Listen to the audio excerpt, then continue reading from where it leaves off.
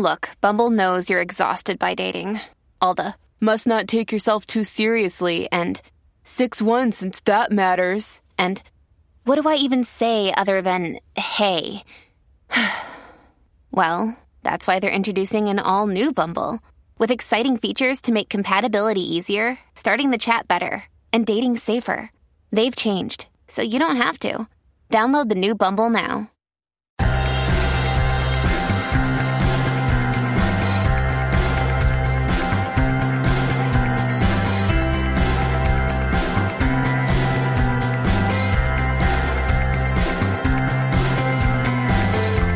Hello and welcome back to another episode of Beyond the To-Do List. My name is Eric Fisher, and this is the show where I talk to the people behind the productivity. This week I'm excited to share with you a conversation I had with Lauren Gaggioli. Lauren is a dynamic entrepreneur, educator, and an advocate for purpose-driven living.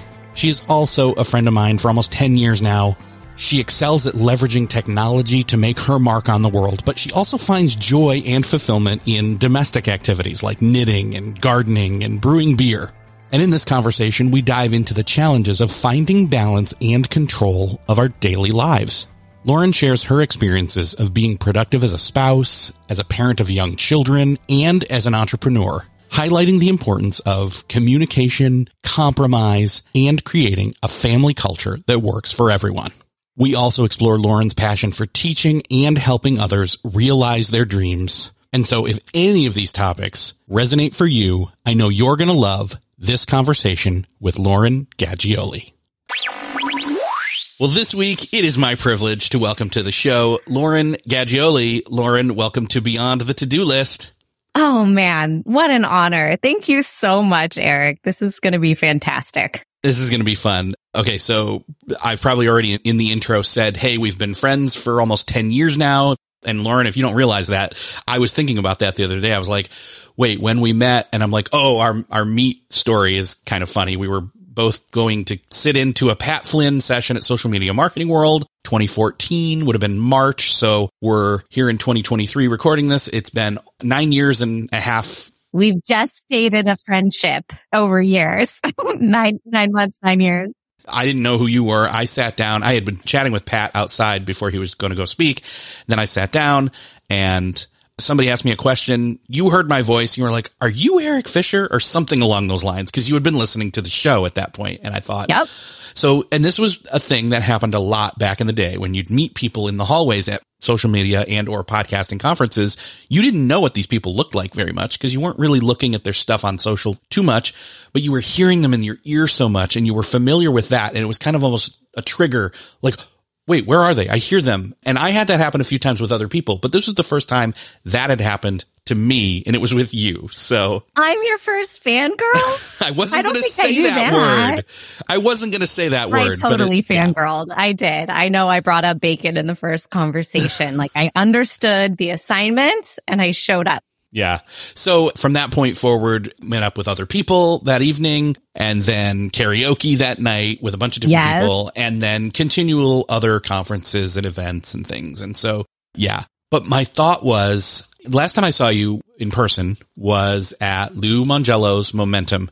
And I had just recently had somebody reach out about the show, about Beyond the To-Do List. And they said, do you have any kind of guidance or guests that you can have on that can talk about like balancing doing real life in a practical way? And what they meant by that was, you know, they have young kids, they have a partner or spouse, they have various, either they're working or they're doing side hustle type stuff from home. And I thought, that sounds like somebody I know who I know is very productivity oriented. And I wanted to have you on and start to talk about that kind of wisdom and experience that you've had, and you're still going through it even now. So I want to paint a little bit of context. I'd love to say, like, so right now, currently, you're married, you have 2 kids, you used to do a lot of business stuff, you're starting to branch out and do that more. But before all that happened, or at least before the kids, you had business stuff you were involved with, and you kind of sold that off, moved on, and all of that. Can you speak a little bit to that? Set some context here. Absolutely. So I think I've always been an entrepreneur at heart. If you like go to the way back machine, I would dream up menus and like restaurants. It was called the Kids Cafe, 2Ks, Kids Cafe. And like I made popcorn soup. Like I literally would like make the stuff and like serve it to people and force them to eat the soup that had every, spice in my mom's kitchen in it. Like I've always been wired this way. So I think that kind of helps set the framework for everything that comes beyond that. But my first venture solo was an in-person tutoring company where I helped kids get ready for the ACT and SAT. And I just realized I really loved it. But then I got married and went, oh, he works a 9 to 5. I work 5 to 9 because that's when kids are out of school. We literally never see each other. I used to have what I'd call $1,000 Sundays where I'd be gone from 7 in the morning to 10 at night on Sunday. And so it was like we had no time together as newlyweds, which was not awesome. And projecting forward, I knew I wanted kids. And so I was like, how do I make that pivot? Like, how do I take the skill set that I have and parlay it into something that allows me more flexibility and freedom so that I can also mom? Because staying home with my kids was also really important to me. I knew I wanted to homeschool, which I now do. My kids are 3 and 5. So it's still like, we sing songs. So it's not like heavy duty homeschooling, but it's like we're heading towards those kindergarten years. It's starting to get more real. And I'm so glad I did this when I did, because it did make that shift into parenthood so much more, I won't say easy, simple. Like I had the long view. So my first venture actually was inspired by Mitch Jackson. If any of your listeners know him, he's very active in social. His daughter they were one of my first clients, and I was working with his daughter. I came downstairs. He had a scowl on his face. And I thought I was in trouble, even though I knew his daughter was doing like amazingly. She was so smart and really dedicated to the work. And I was like, what is going on? And he goes, Lauren, why aren't you on Twitter? Like, I didn't even know how to react to that. I was like, I don't understand the question. And I was thinking small, right? I was thinking I am in a like very small geography. I don't need to do that sort of broad marketing. And Mitch opened my eyes to the education that's available through podcasting, courses online, all of that. And that was in like 2013. So that planted the seeds of where I was headed next. And where I was headed next was moving all that in-person offering into an online space. And I did asynchronous online ACT and SAT courses. And that's really how I cut my teeth in the online space, leveraging what I knew and just delivering it in a different method. Awesome. And so I know that story. Obviously, then you were selling that off. You were moving on. You were kind of transitioning. And I think that was pre or around the time you were about to be or knew you were starting to create kids, right? It's like, okay, I think that now's in other words, ever since I've known you, you've been very season oriented and aware, not just long game, but like, here's what's required of me, not just now, but here's kind of the next season 2 and the one after that. And I'm kind of, planting seeds in those. And you do a lot of gardening in your backyard and all that. So I know that's kind of metaphorical and literal as well.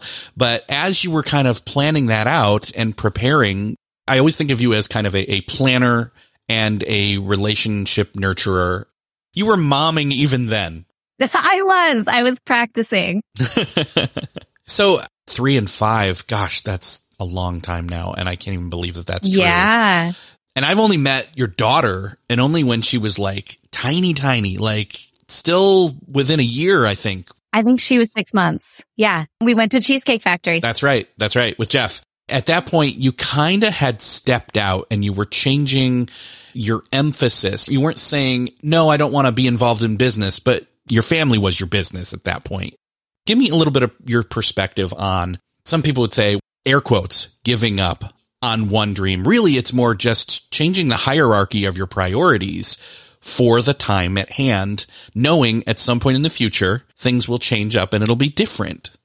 Yes. So you should know, I also have a background. I have a BFA in theater. And so I'm very much a yes and kind of girl. For my improv fellows out there, I don't like saying no to things unless it's a real hard no.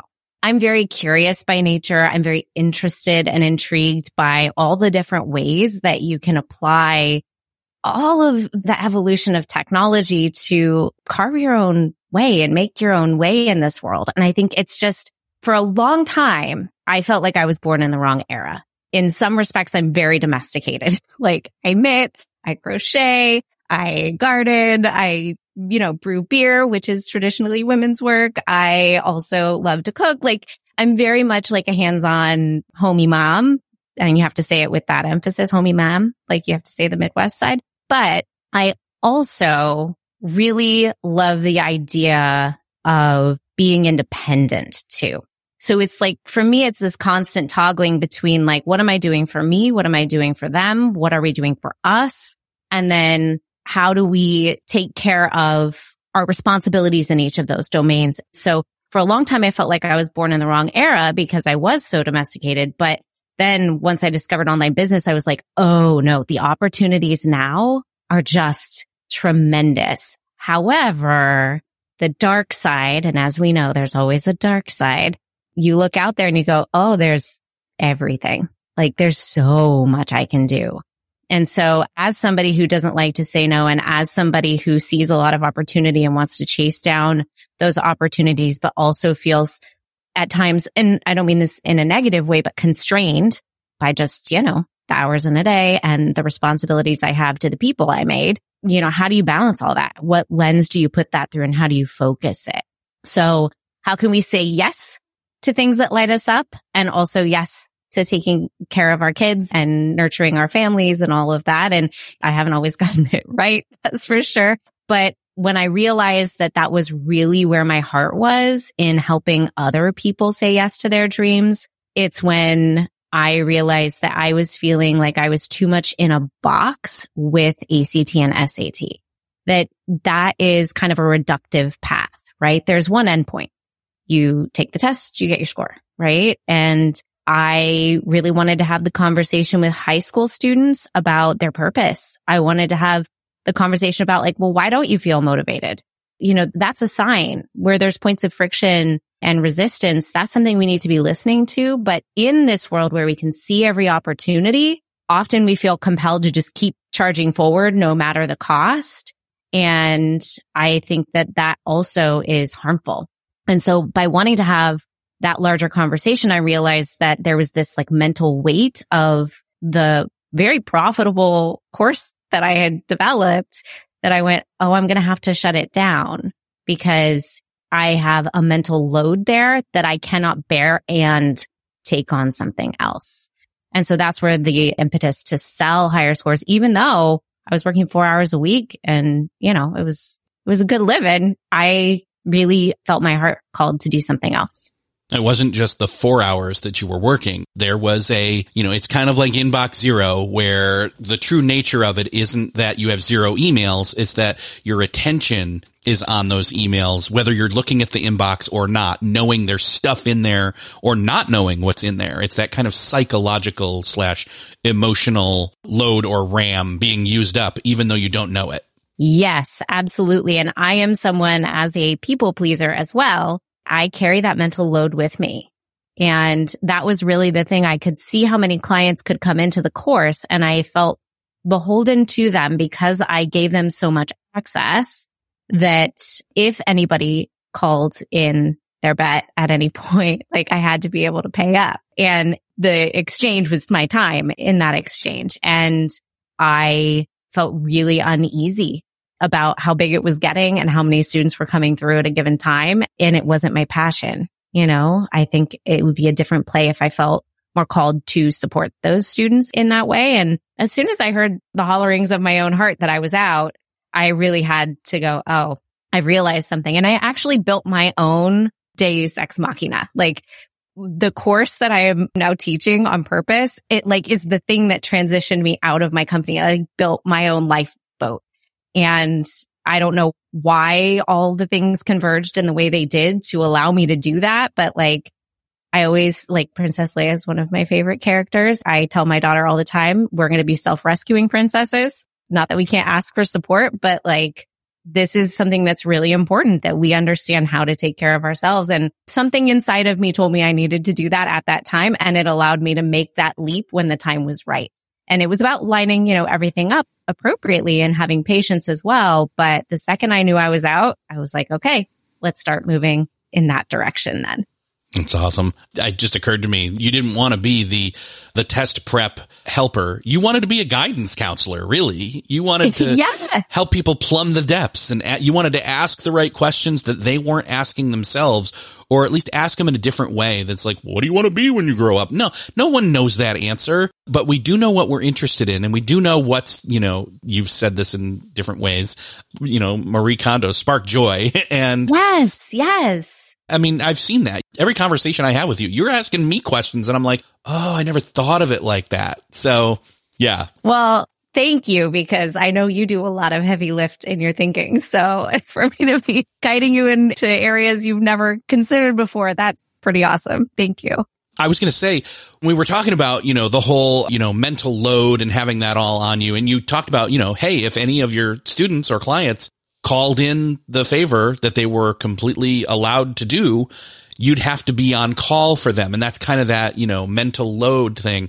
But when you realized you had to simplify and shut that down, because coming at some point very soon, you were going to have a different type of on-call mentality. And it was going to be not just for your husband, but also for these new kids that were going to be in the home. And again, none of us are prepared for that. We do the best that we can, and we do what we can, when we can, how we can, as much as possible. We look for support. And there's a lot right here. And I want to camp out here for a little bit and just talk look, as things happen and the business of a house becomes more the single focus like it did for you at that time, how do you start to not just think about, but also execute on structuring, running the home? It's a big, wide open field and a question. There's lots of places we can go, but I think a lot of people, they're like, I think for you, luckily, you had started to phase certain things out because you knew you needed to have them, again, out of your head and not on your plate anymore.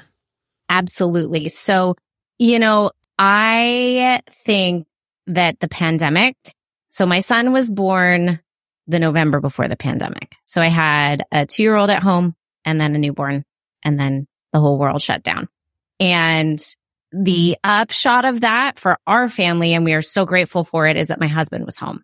So all the firsts that I got to witness solo with my daughter, my husband actually got to be the one who saw them. He'd call me in from the other room. I wasn't far away, but I was not the one who got to witness them. And that was really bonding for a minute when we were all in this cocoon of relative safety for our family of being home all the time. And I feel so very privileged and lucky that that was our scenario. And I will be honest, my income took a total digger, so his income became really the 100% what we relied on. But then I think because we were at home and on top of each other all the time, what started as okay, the world is falling apart. We're going to cocoon up here and just live in this little bubble for ourselves and do what we can to support our immediate circles. But this is it. As life started to get back to quote unquote normal, I think that's when we started to see oh boy, we have fallen into some bad habits and some bad reliance. So as I offloaded the company and Mike started going back to work and I started having these aspirations of building a new company and going in these different directions, that's where the stress fractures started to show. And I think there's something that happens when you have kids is you kind of hole up and you get into this mentality of this is just a season. And I think sometimes you can pick your head up years later and go, wait a minute, that season was really long.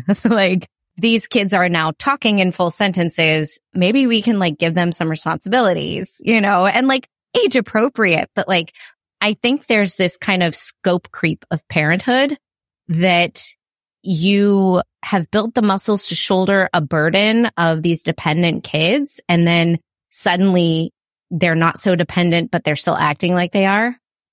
And that's a hard shift to bring into the family culture of going, okay, we now need to reassess because we are further along with these growing beings. And I think that's something that as Americans, we don't really do quite so well with our parenting philosophies. I think it's a much more international push to have kids contributing in the home in a more direct way. than it is here. And that's something that when we realized that was happening, Mike and I kind of had to have a come to Jesus moment between us and say, okay, what is the family culture we want to cultivate here? And what makes you happy as an individual, me happy as an individual? How can we like quarterback the things that make the kids happy as well? Like see them as individuals, but then also how are all those individuals going to interact in a way that is supportive of everyone?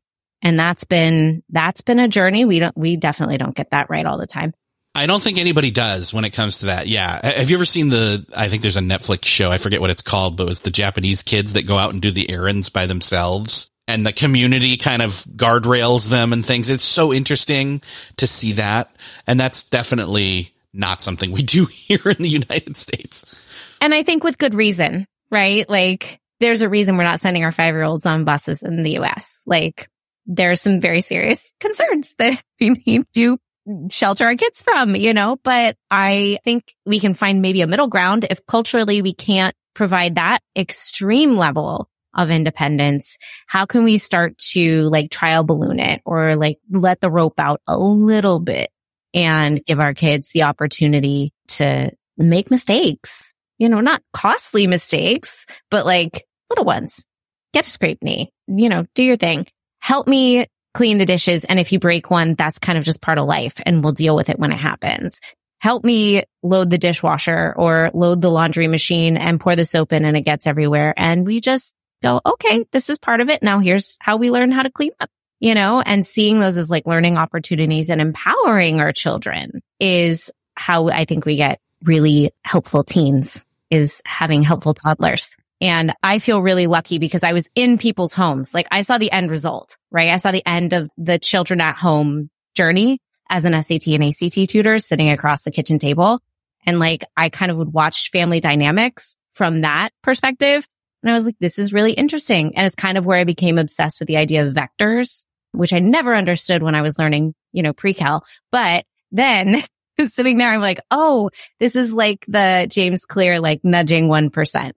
This is where like the rubber hits the road on this stuff and on the family dynamics. And I had a clear vision from the jump of becoming a mother of some of the things I wanted to happen in our lives, and that it was going to have to be in conversation with whoever these people turned out to be, whoever these children ended up actually coming to the earth as. Yeah.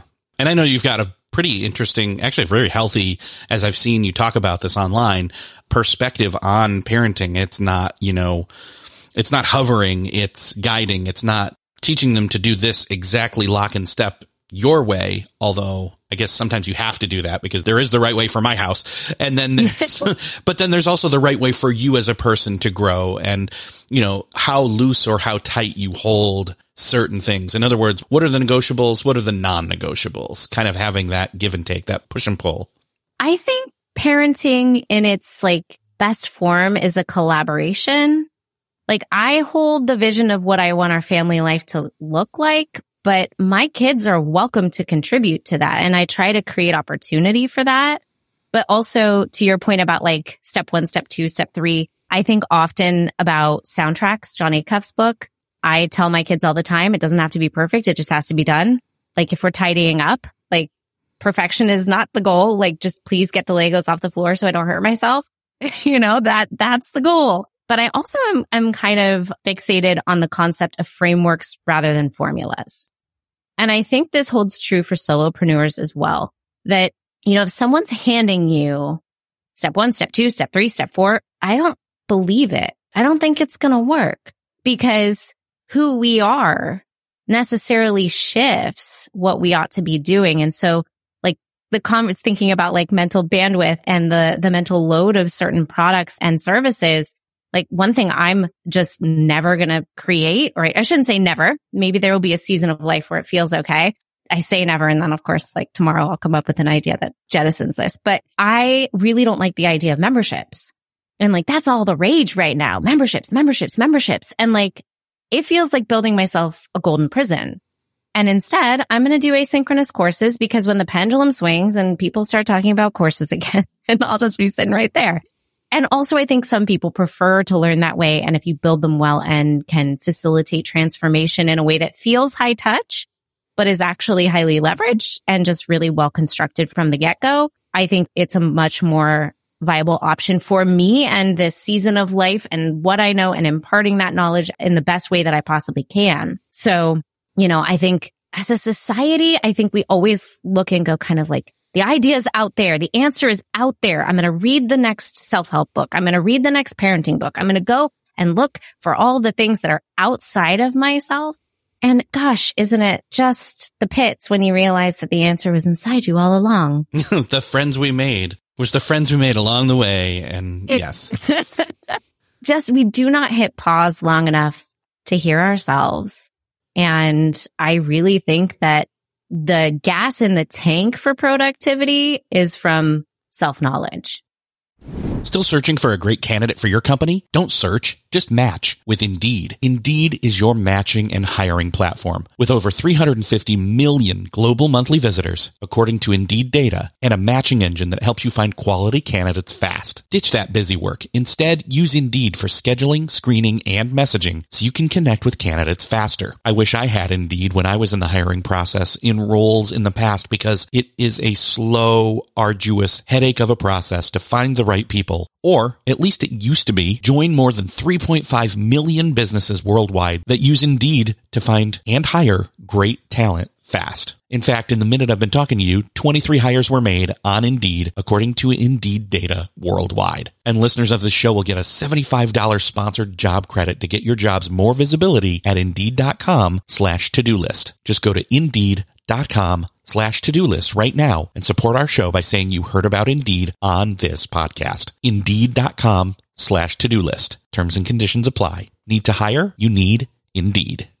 When you need mealtime inspiration, it's worth shopping Kroger, where you'll find over 30,000 mouth-watering choices that excite your inner foodie. And no matter what tasty choice you make, you'll enjoy our everyday low prices, plus extra ways to save, like digital coupons worth over $600 each week. You can also save up to $1 off per gallon at the pump with fuel points. More savings and more inspiring flavors make shopping Kroger worth it every time. Kroger, fresh for everyone. Fuel restrictions apply. Families have a lot going on. Let Ollie help manage the mental load with new cognitive health supplements for everyone 4 and up, like delicious Lolly Focus Pops or Lolly Mellow Pops for kids. And for parents, try 3 new Brainy Chews to help you focus, chill out, or get energized. Find these cognitive health buddies for the whole fam at ollie.com. That's OLLY.com. These statements have not been evaluated by the Food and Drug Administration. This product is not intended to diagnose, treat, cure, or prevent any disease. And honestly, this is part of why I wanted to talk to you, because I know you talk a lot about and have thought a lot about and have a course on, basically purpose. If I can echo what you just said, I think one of the things that we do so often is just close out, hit pre-record. I was like, I'm done with this week because we're recording this on a Friday. And I'm just like, I'm just done with this week. When we're done, I'm done for the week. And I think we go with that mentality and say, okay, I'm going to run till I can't, and then I'm going to stop. And then I don't leave time to kind of decompress in a proper way in terms of what I'm thinking, what I'm feeling, having any amount of self-awareness, checking in with myself so that I've got my, air mask on the plane first so that I can help other people. Right. And we act, and I should say we react more than we act, based off of just assumptions of, I haven't checked in with myself. I haven't checked in with the others around me enough. And so everything stays the same and keeps moving in that same flywheel, but we haven't questioned whether that's really where we're at or what needs to be done anymore in that way. Yes. I think, gosh, it's exhausting, right? To not feel like you have any control over your day or week and this is sort of, again, a mindset that can come when you are waking up in the middle of the night with a newborn. And then suddenly it's like, wait, this child maybe could benefit from some sleep training, but you're so hazy at that point, you just keep waking up. We went down that road with my first and, I was up 5 times a night when she was 10 months old. And I went, okay, it's time to find some resources that can support us with this specific challenge and change something. But it took a minute for me to like literally wake up and go, oh, this isn't okay. We can do something different. We have the ability to make a different choice. When you zoom out and look kind of at how a lot of us are living in that reactionary state, gosh, I think it's heartbreaking to me when we just don't put it through the lens of what it is we really want. And I think that comes down to like, what are our highest held values individually, as a family, within our communities, and what are the actions we take to live those out? And this is where you mentioned RAM earlier. I have this idea with purpose of going to more of like a multi-threaded purpose where like, I think sometimes we feel like, well, I'm going to have a purpose in parenting and I'm going to have a purpose in my home life and I'm going to have a purpose, at work and then individually or as a daughter or as, a sister. Like we start to like parse ourselves out and see ourselves as like all these individual compartments. And I think for women in particular, we are often context driven. Like our identity can kind of shift based on the context we're in and what people need from us. Whereas if we name a overarching purpose and then find the ways we live that purpose out in those various domains, it's more unifying and it feels more calming. And for me, I'm terrible at quote rest. Like if you tell me to do self-care, I'll be like, no. And so instead, what I need is to know, have I executed some action, a small action, 15 minutes, an hour, 15 hours, it doesn't matter. It can be little, big, whatever. Have I executed some action that moved me towards my purpose or where I was acting within my values-centered purpose in some domain, any domain? And as long as I can say that I did that, then it's kind of like I'm writing my own permission slip to do something that stands outside of that. And to me, the standing outside of that, even if it looks like, quote, adulting to someone else, which is not restful, I actually do find it restorative. So if I've lived in my purpose, I have a stronger sense of like, oh, I can go water my garden and just stand there for 10 minutes and listen to an audiobook or not, whatever the case may be. And yes, I'm doing a chore, but it feels more like rest because the purpose-driven stuff for me is where the heavy lift is. And the other stuff is fun and frivolous sometimes. And sometimes it's watching a movie. Sometimes it's washing the dishes. It just depends. You're making me think of one of the things that I've often heard. I can't remember who it was. I think it was a guest, and we walked through this. We talked about taking breaks and what types of breaks were the most beneficial. And we started to list things off. So right now I'm sitting. So I'm in one place. I am looking at a screen. I am being social because we're talking and that's fun. Let's see what else. I'm inside and I don't have any beverage here sitting with me anymore. I used those up.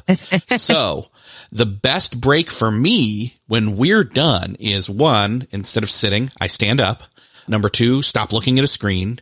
Number 3, we're socializing. So me maybe taking some alone time, quiet time.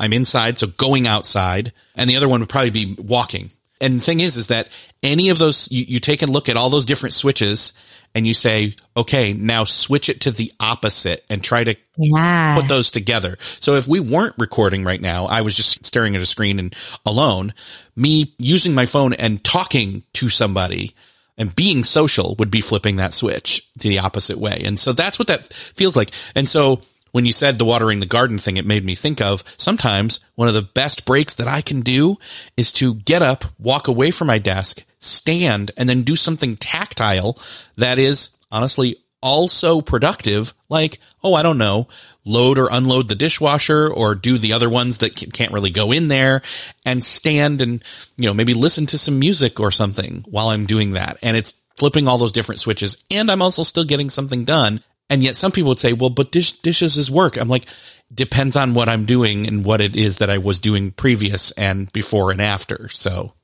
Yeah. And I think too, like going back to the mental load, right? Like there is a mental load to knowing that there's a task you're ignoring. And I don't think we always give that the credit it's due because, it's sometimes you just want to like, quote, be bad and like sit down and watch your show and leave the dishes for tomorrow. if that jives with what you're okay with, then by all means, like have at. But I think for most of us, if we are kicking the can down the road to future us, and that does carry a weight.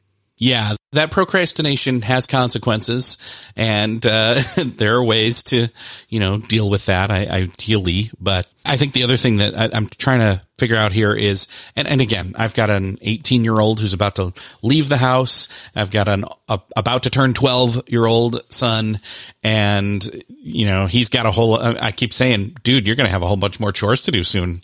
Hey, because it's all going to be on you. No.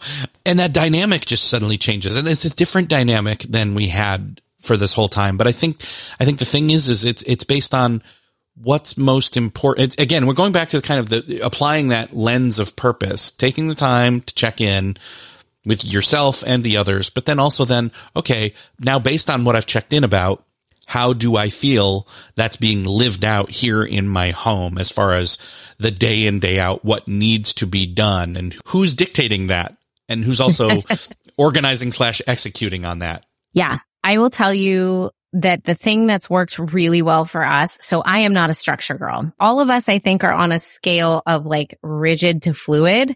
And my husband's very rigid and I am very fluid. I will get my stuff done, the things that are most important to me. But the idea of like a morning routine where it's the same every single day, that sounds horrible to me. He is like, I wake up, I eat breakfast, I do this, I do that. He's so measured. And so we had to find a way to kind of come to the middle and be flexible. Like both of us sort of migrate a little. And again, I think if you have a partner and you have kids, like this has to be a conversation partner to partner first. Because that's where the culture of a family, like if you're going to use business terms, like that's where the culture of a family is set, is how that communication is happening and all that. And then there's a trickle down effect. And I think the kids can obviously speak into it depending on how old they are and what they understand, But for Mike and I, we really had to sit down because I was getting tired of being asked if certain things had been done. And I was getting tired of asking if certain things had been done. So we set out a weekly schedule of like check boxes. And then we each took mornings and we also had an evening schedule. And it was just so nice to be able to go, oh, that box is checked. I don't have to feed the sourdough starter. Like that's been done. The cat will tell me if he's been fed, but the sourdough starter can't speak yet. So, understanding like who's quarterbacking what is so helpful. And then for it to not always be Lauren is doing X every day, because it will definitely not get done, because that's not how I work. Right. So finding ways to sort of help one another be who we are, but also communicate in a calm time without finger pointing about what needs to get done. And also what don't we care about? Something like clutter. 2 little ones and we have lots of puzzles and they are everywhere. And so does that bother anybody? Nobody who lives under my roof actually really cares. I care once I can't walk across the floor. But other than that, I don't really care. And so we had that conversation because in my head, I was like, I'm cleaning these up because he doesn't like it when there's clutter. And he's like, I actually don't really care.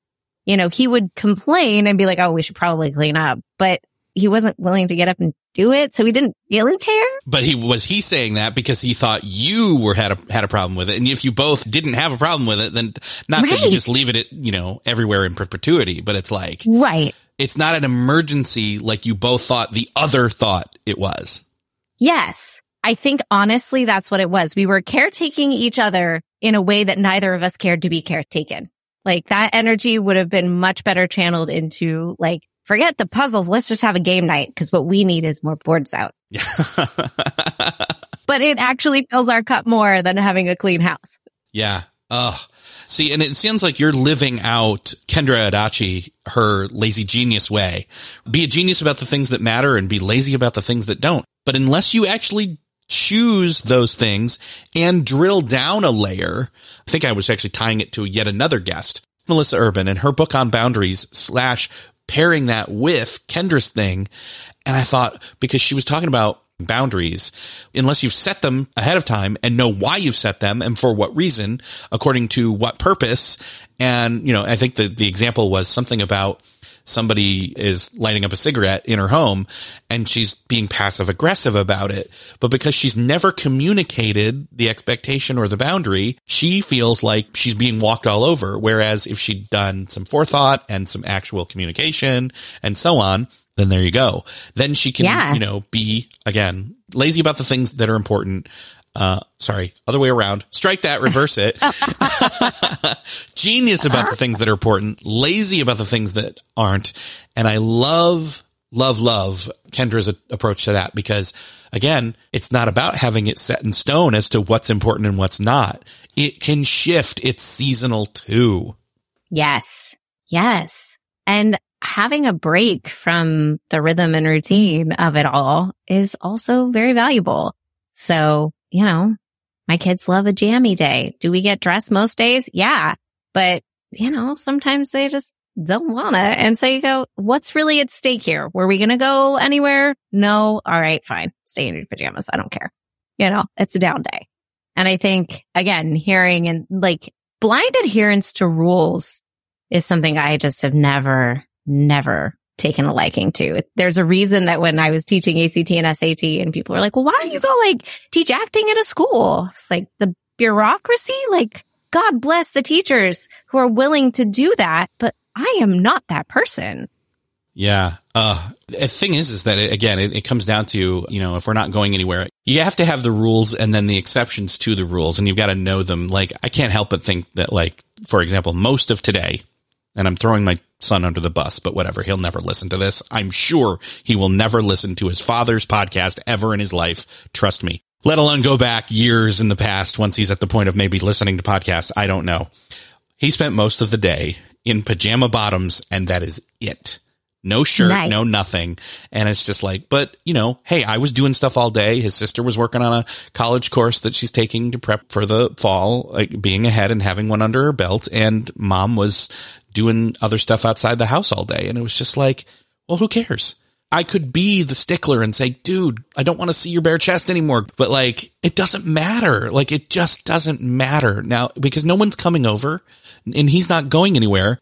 And yet, when he said, hey, can I go over, see if my friend can play? Can I go over to his house? I'm like, yeah. And then the problem took care of itself. In other words, he's responsible enough when it matters. So why stress out about it? And it takes us forever freaking ever to get to that point of understanding that. And then you look back and you're like, why did I stress out about parenting and home life so much? It's because we haven't thought it through as to, again, what is really important. And then everything just feels hard all the time, constantly.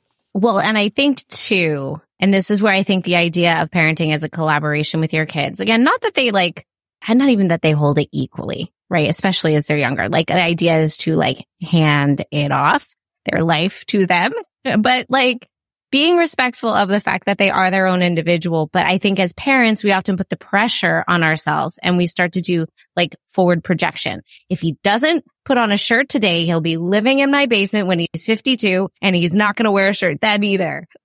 We travel all the way and we build this story in our heads. And I think that when we do that, every little thing has such weight.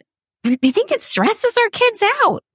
Sometimes kids are just weird. They make weird choices and you're just well, as long as you're not hurting anybody or yourself, okay. So I think kind of having a little bit more of a inclination to say yes than no.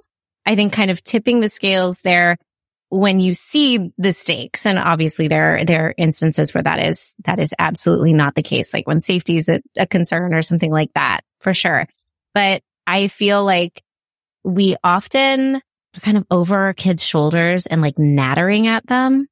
And what would that do to you if someone was sitting over your shoulder, nattering at you through a whole meal? Eat this.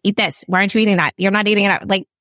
That's not fun for anybody, least of all the person saying it. So I think bringing a little more levity and humor and understanding that we are not a single decision we made and our kids won't be either. like we aren't confined by that. We always have a chance to do better the next day, and just giving everybody a little grace. It's hard to be a little person. It's hard to be an adult person. It's just hard to live. Everything's hard. So you've shared here, I've shared here. I think, somebody's listening and then they're like, okay, I think I have a little bit more of an inkling in terms of, macro level. You can't live at the macro level. I shouldn't say that. It's having the ability to go to a macro level, ask questions on a regular enough interval, and then drill back down and do the homework in terms of checking in and all that kind of stuff. But then having those conversations, but then that's all fine and good. Someone saying, I hear them saying it right now in their head, but they're like, but there's still lots of things that do need to get done. Now, I want to say, refer back to previous portion of this conversation for the last half hour. Maybe not all of what you think needs to be done, one, at all, or two, on the timetable you think it does. Because now, if there's a certain threshold of clutter, and then beyond that it gets cleaned, but lower than that, no one cares. No one. Not the people outside your house, not the people inside your house, including you, unless you have some wrong belief, right? Like your example, you both didn't know, the other didn't care enough. And so suddenly you both are carrying a load of stress that didn't need to be carried. I would say assess that first. But then once you move past that point, there's still all the things that need to be done. So how do we start to approach that never-ending to-do list of things that still seems, even if we've pared it down, there's still lots of stuff there? How do you, as you/the family, execute on that and make that work? Yeah, I think making it visible and being really specific about what is non-negotiable, what is shared work, when things are going to happen. Like the more specific you can get and the more you can plug and play that into your calendar, task manager, like whatever you use to manage the things. I think you really have to decide about the opportunity cost, right? So like right now, I am developing, I have one and I'm developing a second and they're launching the same day because I'm a crazy person. I have 2 online courses that I'm launching.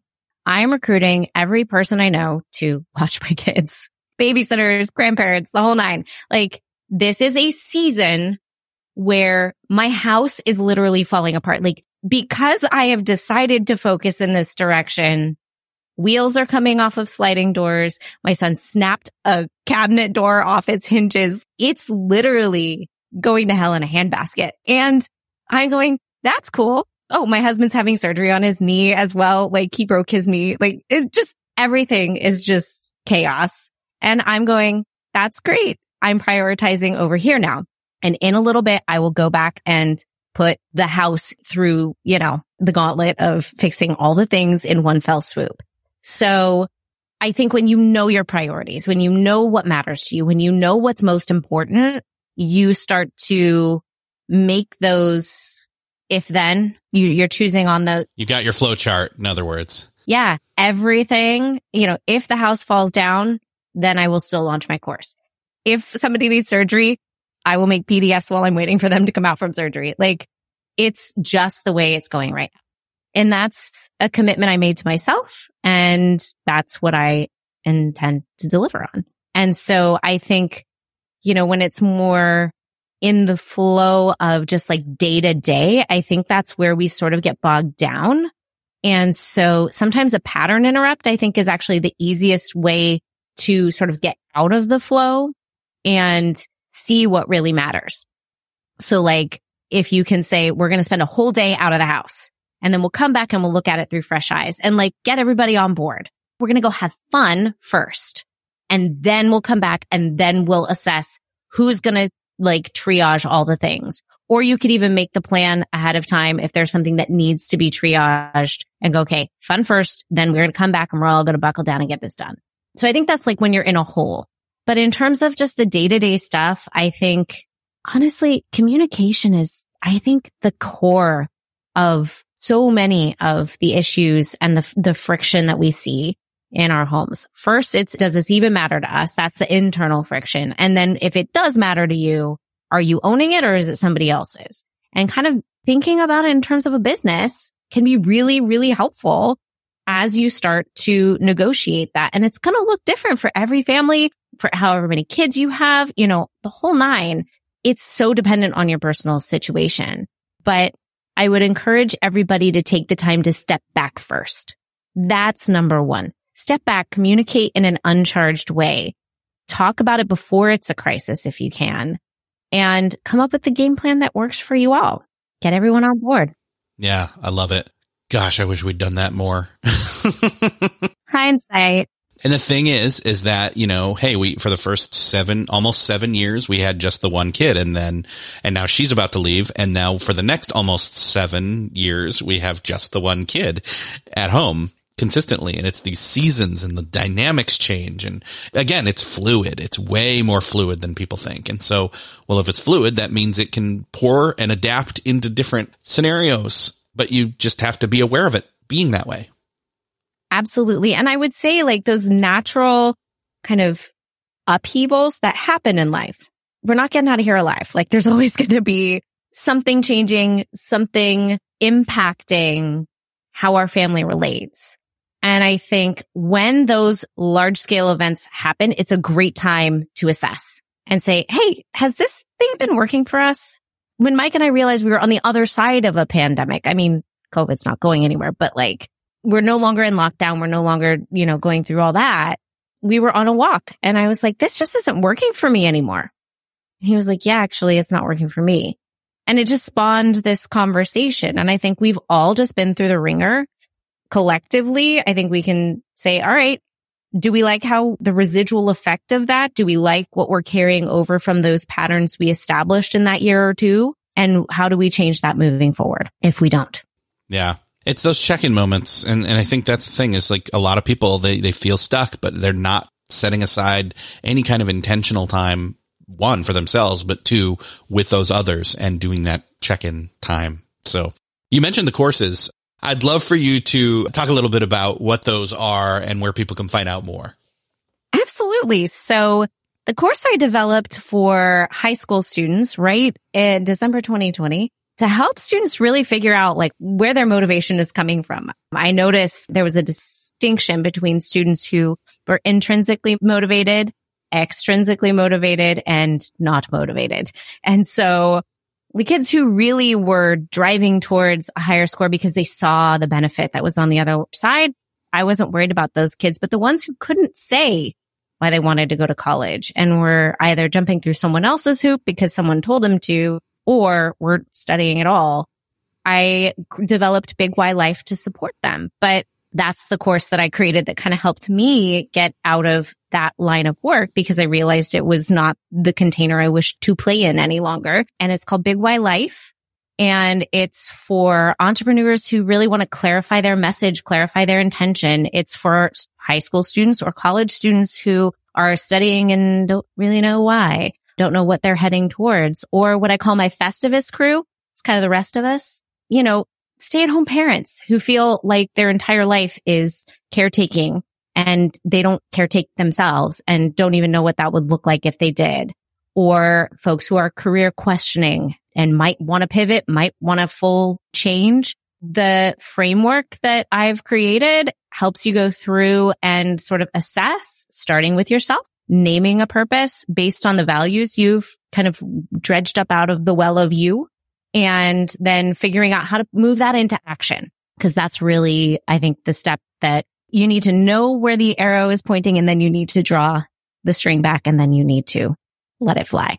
So that's what's encompassed in that program. You can find that at bigYlife.com. And then the other course, the thing I love in online business is business strategy, but then also content strategy, leveraging the timeless principles of SEO. And so search engine optimization, like if you're not making Google your friend as an entrepreneur, you are missing the boat. It's a huge opportunity to vet your ideas, especially if you're a solopreneur. Like if you're sitting over there going, this would be an amazing thing, and then you keep launching stuff and it's just falling flat, it's because nobody's searching for it, or they're searching for it, but they're using different language. And so it's a great way to like refine your vision of your avatar and then help get Uncle Google on your side so that you can turn strangers on the internet into happy clients. So it's not quite the happy hit of dopamine that you get from Zuckerberg, but it is the serotonin hug of organic search. So that is organic marketing ecosystem. It's about how everything links together, but sort of built on this foundation of the timeless SEO principles, not the things that are going to change, but quality content. How do you kind of sit at the intersection of humans and bots and software and make it all sing? And so I'm really excited to get that one going. It sounds like something I need too. So in fact, I probably need both of them. Great. So Lauren, we'll link up to those in the show notes. It's been awesome talking with you as usual. This time though, everybody gets to listen in, which is nice, you know? So fun. Yeah. We'll have to come up with another conversation to have at some point here, but I know this will be just the first time, not the last time that you'll be on the show. I love talking with you. It's always my favorite. I'm sorry we don't have fried mac and cheese. Oh. We will fix that next time. And I will go fix that for myself right now, actually. Man. I don't think I know where to get that. But anyways, Lauren, thank you so much. It's been great talking with you, and thank you for being here. Thank you. Well, that's another podcast crossed off your listening to-do list. I hope that you enjoyed this conversation as much as I did with Lauren Gaggioli. Make sure to look up her courses that are coming up in the show notes for this episode. You can find them at beyondthetodolist.com. And if you found this podcast helpful, consider supporting it by using the link in the show notes. You can also find that at beyondthetodolist.com/sponsors. And also, if you found this show helpful, consider sharing it with somebody that you know needs to hear it. Hit that share button in your podcast player app of choice or wherever you're listening to this. Send it to that person that you know needs to hear it. Thank you again for sharing. Thanks again for listening, and I will see you next episode.